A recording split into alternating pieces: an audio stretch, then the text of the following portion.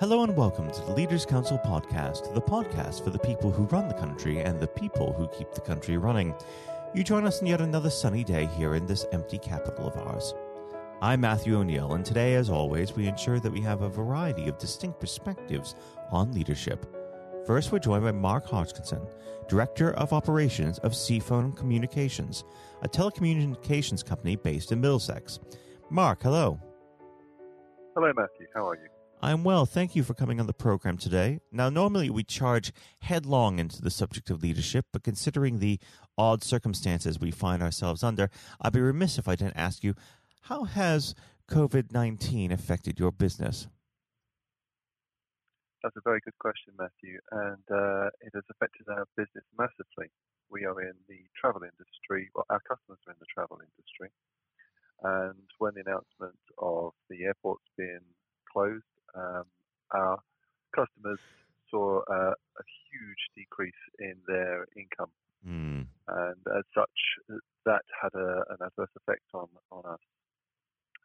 So what we did was, rather than put our heads under the pillow and panic, we started a series of contacting our customers, explaining to them how we can help them, whether it's through gaining grants, looking at furloughing staff, looking at their services they offer at the moment, and how perhaps they could change those services.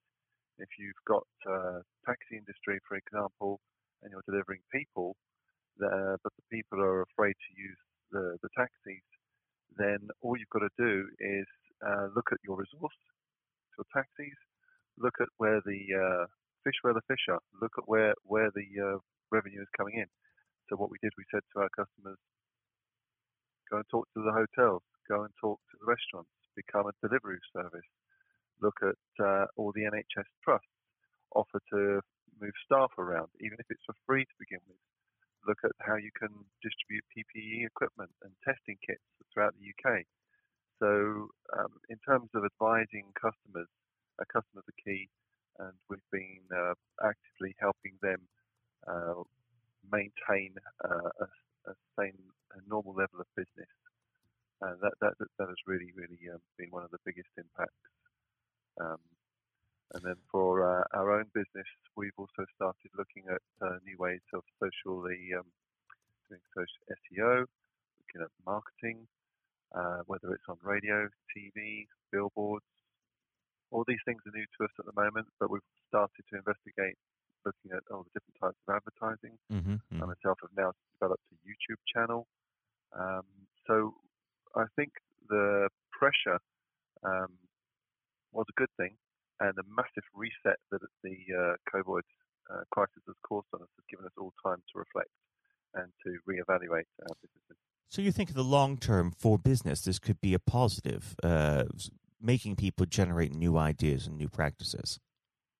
Absolutely, Matthew. Absolutely. You couldn't have said it better.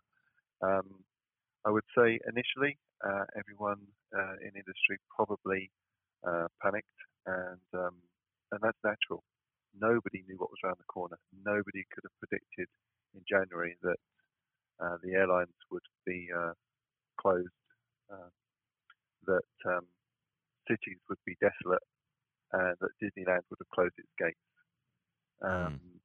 No one could have said that. But the good truth is that this is a cycle. Looking back in history, there have been many disasters like this, and what history has taught us is that in times of crisis, having these massive resets where you can evaluate how you react and how you can change what you do, really have a big positive effect on how you strive coming out the other side of this crisis. And I honestly can say hand on heart that this has been one of the most empowering and positive experiences for our company inside of this crisis, where we are connecting to new people we wouldn't have ever dreamt of speaking to before on a daily basis, and it really is a positive experience.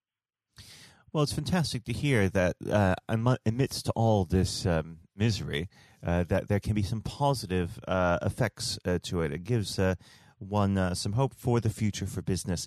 We should move on to the subject of leadership. I always like to start this part of the conversation off by asking the same simple question. What does the word leader mean to you? In times of crisis, a lot of people go into their shells, and leaders have the ability to get those people out of it, as I've explained what we've been doing with our customers. They look at a crisis and pin it on the wall. They say they have the right attitude. They say, I can't change it. I can't change this right now, but I'm going to do something positive about it. And I think it's leaders that have the ability to adjust their sails when there is no wind, rather than just saying there's no wind, nothing's happening, we'll just have to wait, we'll bunker down. That's not what a leader does. A leader looks around and says, what can I get out of this situation? How can I tap into my team and motivate them? And strong leaders have the ability to have empathy with their peers and listen to their team. And when the pressure is on their team, sometimes good ideas come out of it, and it's good leaders have the ability to convert those ideas into actions that galvanize the organization and help them achieve their vision. What would you say is the most important trait of a leader? Certainly demonstrating empathy towards your peers is very important. Making sure your team is focused beyond the crisis. As I said before, this is an evolution, this is a cycle. We're not going to be in the COVID crisis forever. So having the vision to look above the parapet and seeing what's ahead. Motivation. It's a personal choice, and identifying in your team what motivates people. That's really key because everyone's different. We all have acted differently, whether we're working from home or in the office. So listening for those critical cues from your team and using them to tap into what makes them successful, I think, are important qualities for all leaders. Let's go back to the beginning of your career when you first started out your working life. Did you have any role models who shaped you as you are today? Yes. At the beginning of our career, if I'd like to rewind a little bit before that, CFone was created many years ago out of necessity by my parents. My father had trained in the radio electronics industry and my mother in bookkeeping background. They began by repairing electrical goods and learning how to create good customer relations with their customers. Then they began to branch out into assembling TV aerials. Business grew, and with my father's knowledge of aerials and specialist radio, he began erecting specialised areas all over the world. And although this wasn't going to be forever, my parents decided there'll be a time for change. So they moved into two-way radio. At first, they bought and sold radios, and however, they noticed that in the 70s, supply and demand chains used to regularly dry up. So the idea of buying had to be shelved, and they came up with the idea of designing their own two-way radios, which were manufactured and used all over the planet, in fact. Business boomed in the 80s, and my parents always adapted as technology changed and mindsets changed, and that amazed me, to come back to your question. And in fact, they dabbled in producing, by today's standards, a hefty-looking mobile phone. We had mobile phones in our vehicles before that people had mobile phones in vehicles. They worked on radio technology. But as world companies started manufacturing aboard, the manufacturing side of the business ceased, and business declined in one technology, but it re-evolved and changed and grew into another. And now my brother and I, we're embracing new technologies with our approach to our customers' care, and giving honest appraisal and doing our best to assist our customers in becoming successful, because it's their success which is our success.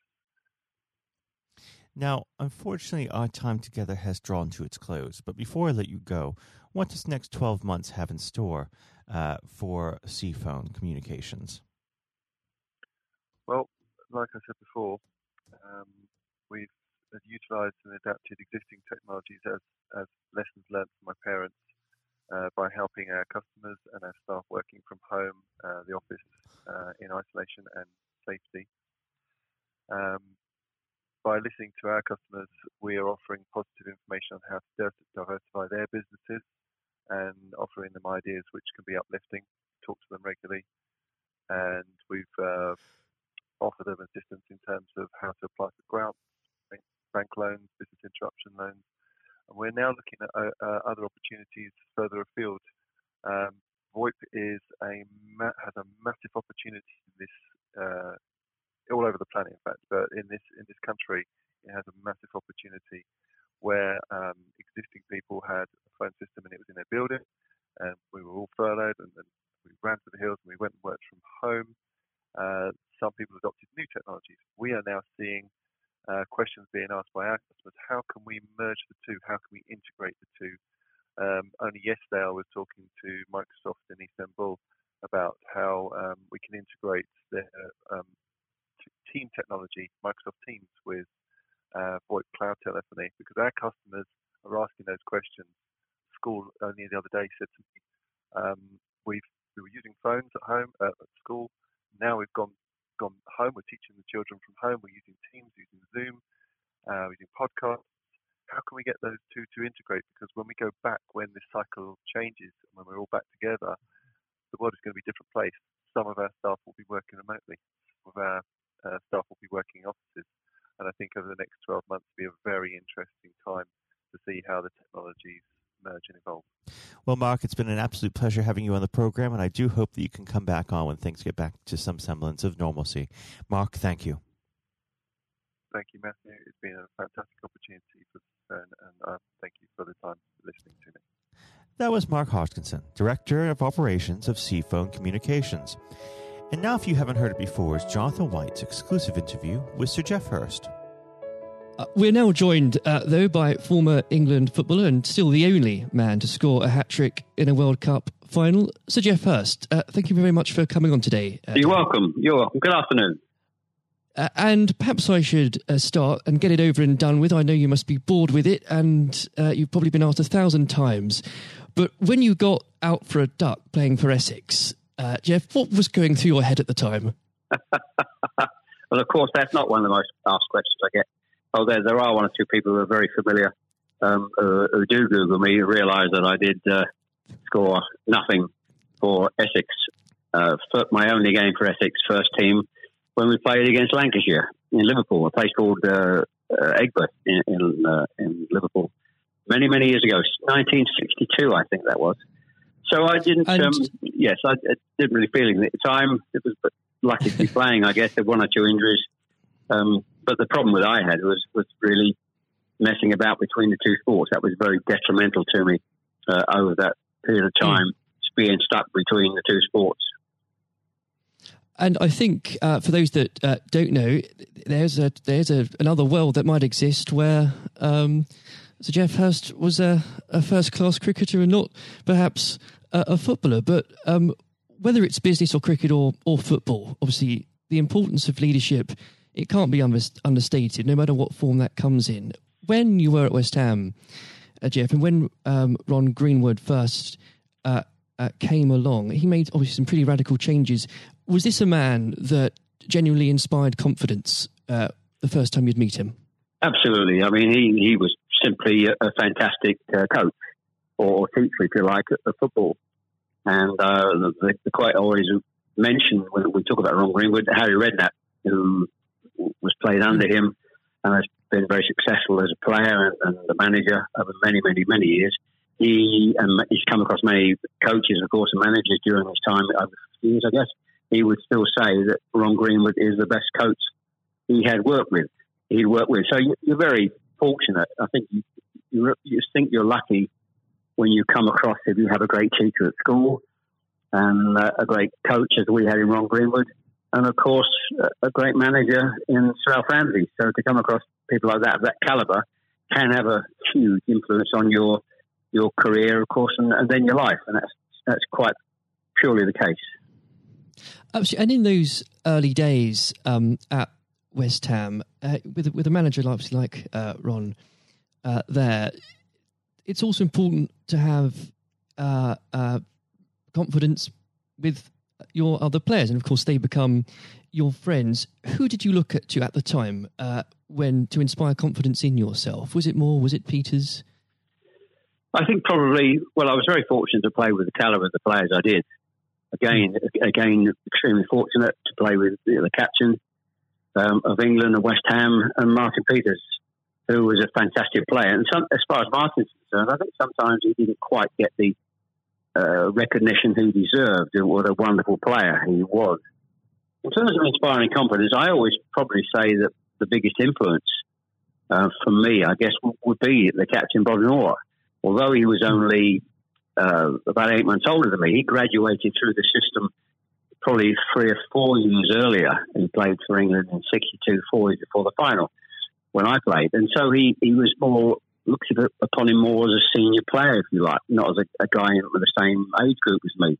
And I looked at how he trained, how he acted, how he behaved, and how he played. And so he would say, I would also say he was a big influence on me. One thing I would say about leadership, what I do understand clearly in all walks of life, leadership is at the top, is absolutely vital for a business, a football team, in any walk of life to be successful.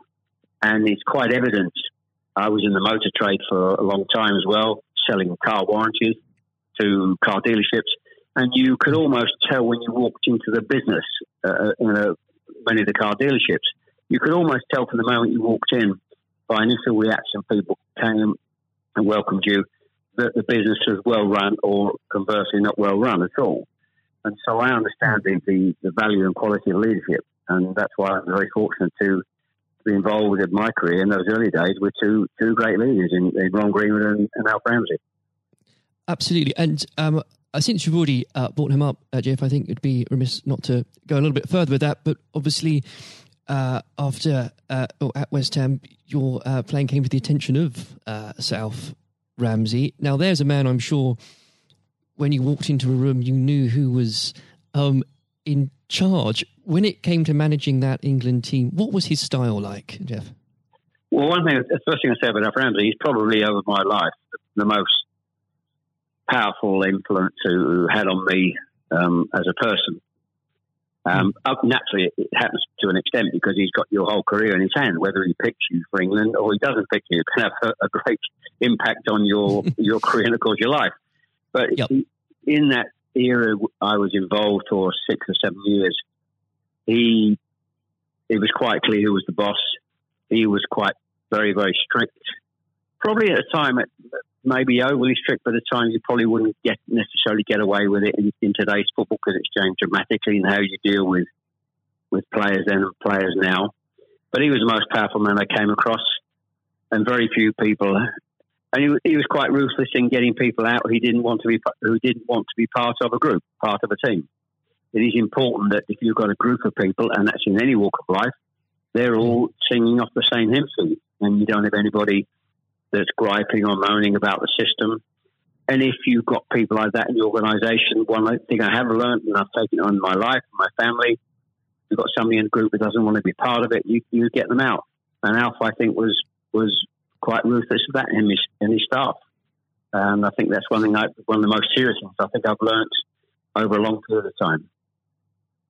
And is there, do you think, a specific moment, I'm sure there's probably dozens, but is there a specific moment, if you could perhaps pick right now, that did show those qualities in Sir Alf so sharply?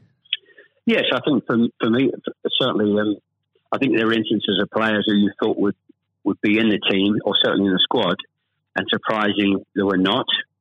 There was no necessary reason for it, but looking back, I do think perhaps they were people that Alf didn't think wanted to be part of a group. So that's for me. In terms of my personal view, I think that it looked prior to the World Cup that I was going to be playing in it only a few games before. I was playing, and I played with Jimmy Greaves in a game against Yugoslavia only a couple of months before the final. And it looked at that stage as if I was going to be playing in the team.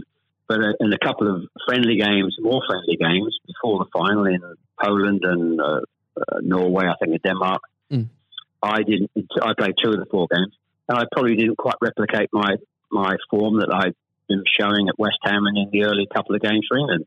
And he left me out in the first game of the World Cup against Uruguay. He started off with Jimmy Greaves and Roger Allen. So I had an impact of thinking at that stage I looked like I was going to play, and didn't start because of just a lack of form. I didn't play quite well enough to justify my position. And somewhat fortuitously, I only got back in the team because of a nasty gash to shin on Jimmy Greaves' leg. And I think what you've said there, Jeff, actually does sum that up really well. And more than that, whilst it's important to have that someone in charge with those qualities, it's almost useless if there isn't a strong and unified team behind them. And there really must have been moments, maybe there weren't, but let us know, in that 66 competition, the prolonged pressure on all of you, the weight of a nation, did it get to you? Oh, not for me personally, no. I think, and I don't, not for me, not for a second. I think I was just happy to be involved in the squad initially. Not at all. You're not aware of the magnitude of the occasion, really, looking back out. So I never really felt, people talk about pressure a lot and it's there, and players talk about it in life. I didn't really necessarily feel any great pressure during the time I was there.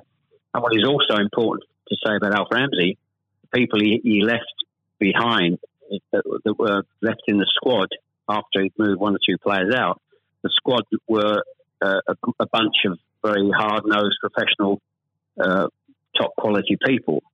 And that was, again, the leadership that Al showed. He got people in together that were very, very strong personally.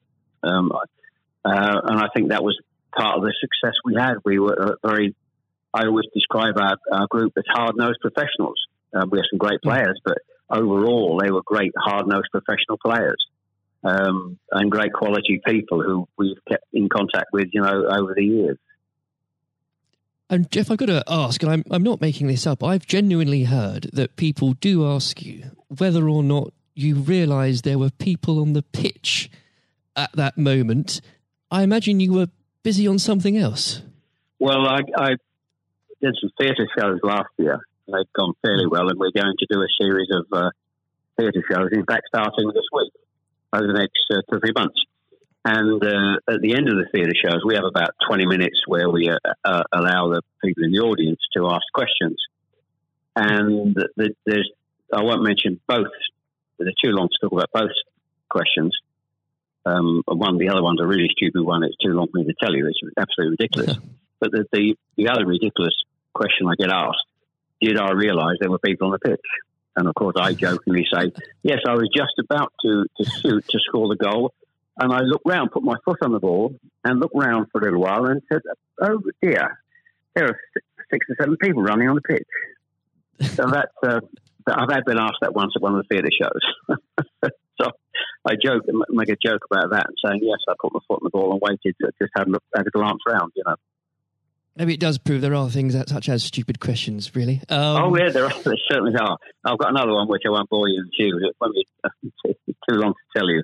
I was in a Jersey, or Channel Line, Jersey or Guernsey, 2 or 3 years ago, and most stupid, irrelevant questions that absolutely nothing to do with football whatsoever, which was absolutely, but I can use that now because it is quite funny.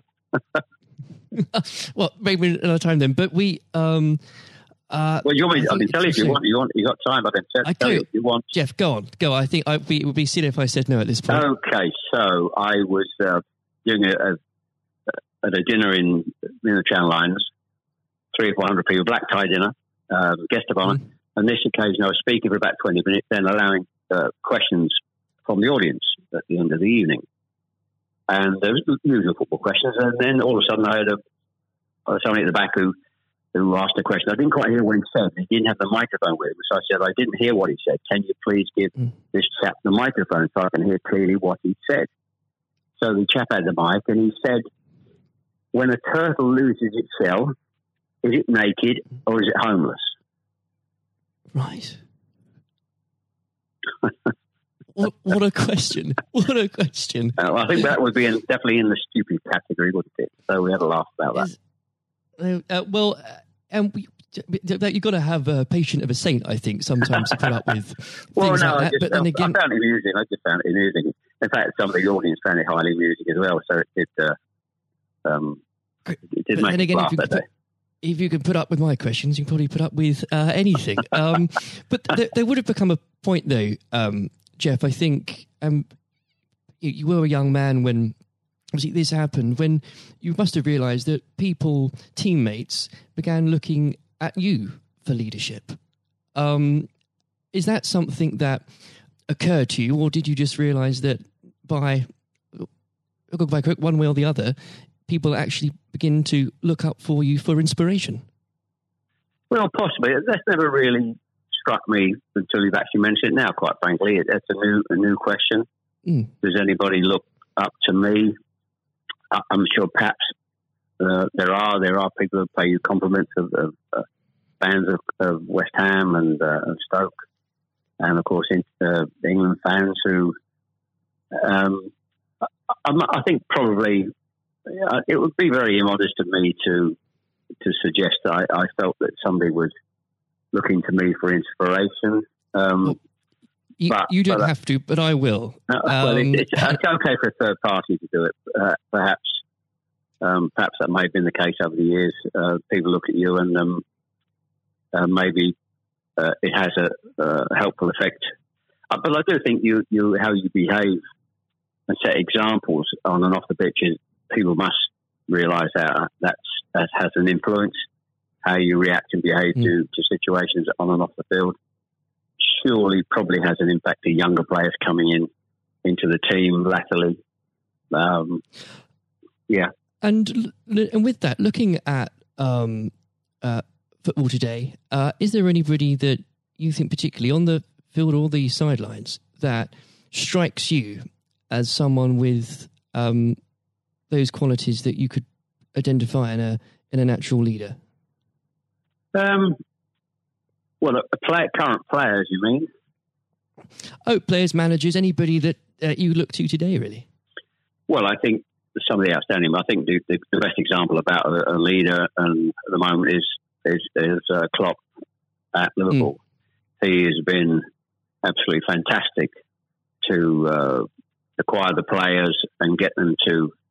Their attitude is absolutely fantastic. They're great players, but there's more than just being good players in football. It is to have a good player with a fantastic attitude, and their willingness to work for each other and the team is absolutely outstanding. Hence these unbelievable results. There are, and the great players not always succeed as individuals, or probably even certainly as a team if you haven't got the right attitude alongside it. And they're probably, and that comes through the leadership. That's not just luck. Absolutely. That's absolutely leadership. He'd be the best example, of course, in football terms today. Easily. And of course, but going back not that long ago, Alex Ferguson is just absolutely. You've got to take him as the first example, because Klopp's only done this over a period of time, a short period of time. But if you look at the 26, 27 years that Alex Ferguson did with Manchester United, and subsequently since he's gone, how they are not doing so well. He's the best example of management we've probably ever seen, and I don't think anybody will see the light of that kind of leadership again. It's absolutely astonishing. And do you think, could you imagine Sir Alf or even Ron Greenwood managing teams today? Yes, I think so. I think yes, no question at all. I think Ron Greenwood. Yeah, well, the answer, straightforward answer is yes. That's a good answer. The straightforward answer is yes. I can elaborate as much as you want, but the straight answer is absolutely categorically yes. And with I know if we could talk about this probably for the next hour or so, but I'm conscious of the time. Looking back through your playing career, perhaps especially your time for England, who was it that struck you more than anyone else on the pitch that displayed qualities of not just leadership but companionship and level-headedness that you think that have stuck with you all these years later? Well, I think I was very fortunate, and I wouldn't pick any one player out. I think looking at that, so many, and that's why we were successful, because we had so many showing all those qualities that you just mentioned throughout the team. I think that was outstanding, and it's an opportunity to talk about all of them in that breath. And there was nobody, and going back from an earlier question for me, all hard-nosed professionals, good teammates, good socially, and that's why we kept in touch with each other on our golf days every year up until about 5 years ago. Of course, with the sadly dwindling numbers, we still got on. Our wives got on all together all those years later. It didn't just finish after '66. That reunion, that camaraderie, that team spirit, getting on with each other lasted for a long time. And I wouldn't, when you put those questions and how you categorise those, I would pick every one of the 11 players who you put in that category that were like that. There was nobody else. They were all outstanding. And I think that was a big part. I can't stress how big a part that was. And I've said that many times, for the success of the team. We had some great players. We had some great players, of course. But without the attitude alongside that, going back to an earlier question, we wouldn't have been as ultimately as successful. Exactly. Without that, the whole will never be greater than the sum of its parts. But with it, yes, the word is team. The word is team. Absolutely. And I always use the word team when I talk. Sometimes together, everyone achieves more, and that's the same in any walk of life. That's fundamental. And lastly, Jeff, looking, if you were to give advice, and whether this is in sport or business or indeed any other walk of life, what would you identify, if you can, as the key tenet that you can't go without in terms of leading a team, no matter what that team is? Single-mindedness, dedication to the job, thinking about that role, that job in leadership all the time. It's a huge part of your life. I don't think you can switch off when you're in business at the top level or sport at the top level. You may, have a couple of weeks holiday, but I'm even sure if these top managers and leaders in all walks of life are away on holiday on a beach somewhere warm, I'm sure they will not switch off for 2 weeks and completely not think about their role as the boss of an organisation. And I think you're completely focused. You're always thinking about things, thinking about improvements, and it's just dedication and tuning your life to being successful. Excellent. Well, Jeff, on that point, thank you very much for joining us today. You're welcome. Very good nice to have a talk about this and just go over the past and just refresh my own memory about the quality of the players I grew up with. Excellent. Another time, it would be great to talk again. Thank you, Jonathan. Thank you. This has been the Leaders Council podcast. Thank you for celebrating excellence in leadership with us. I have been your host, Matthew O'Neill. Until next time, goodbye. Thank you for listening to our podcast. The views expressed within the podcast do not reflect the views of the Leaders Council of Great Britain and Northern Ireland, its parent company or subsidiaries, members of staff, other guests, or any other person therein associated.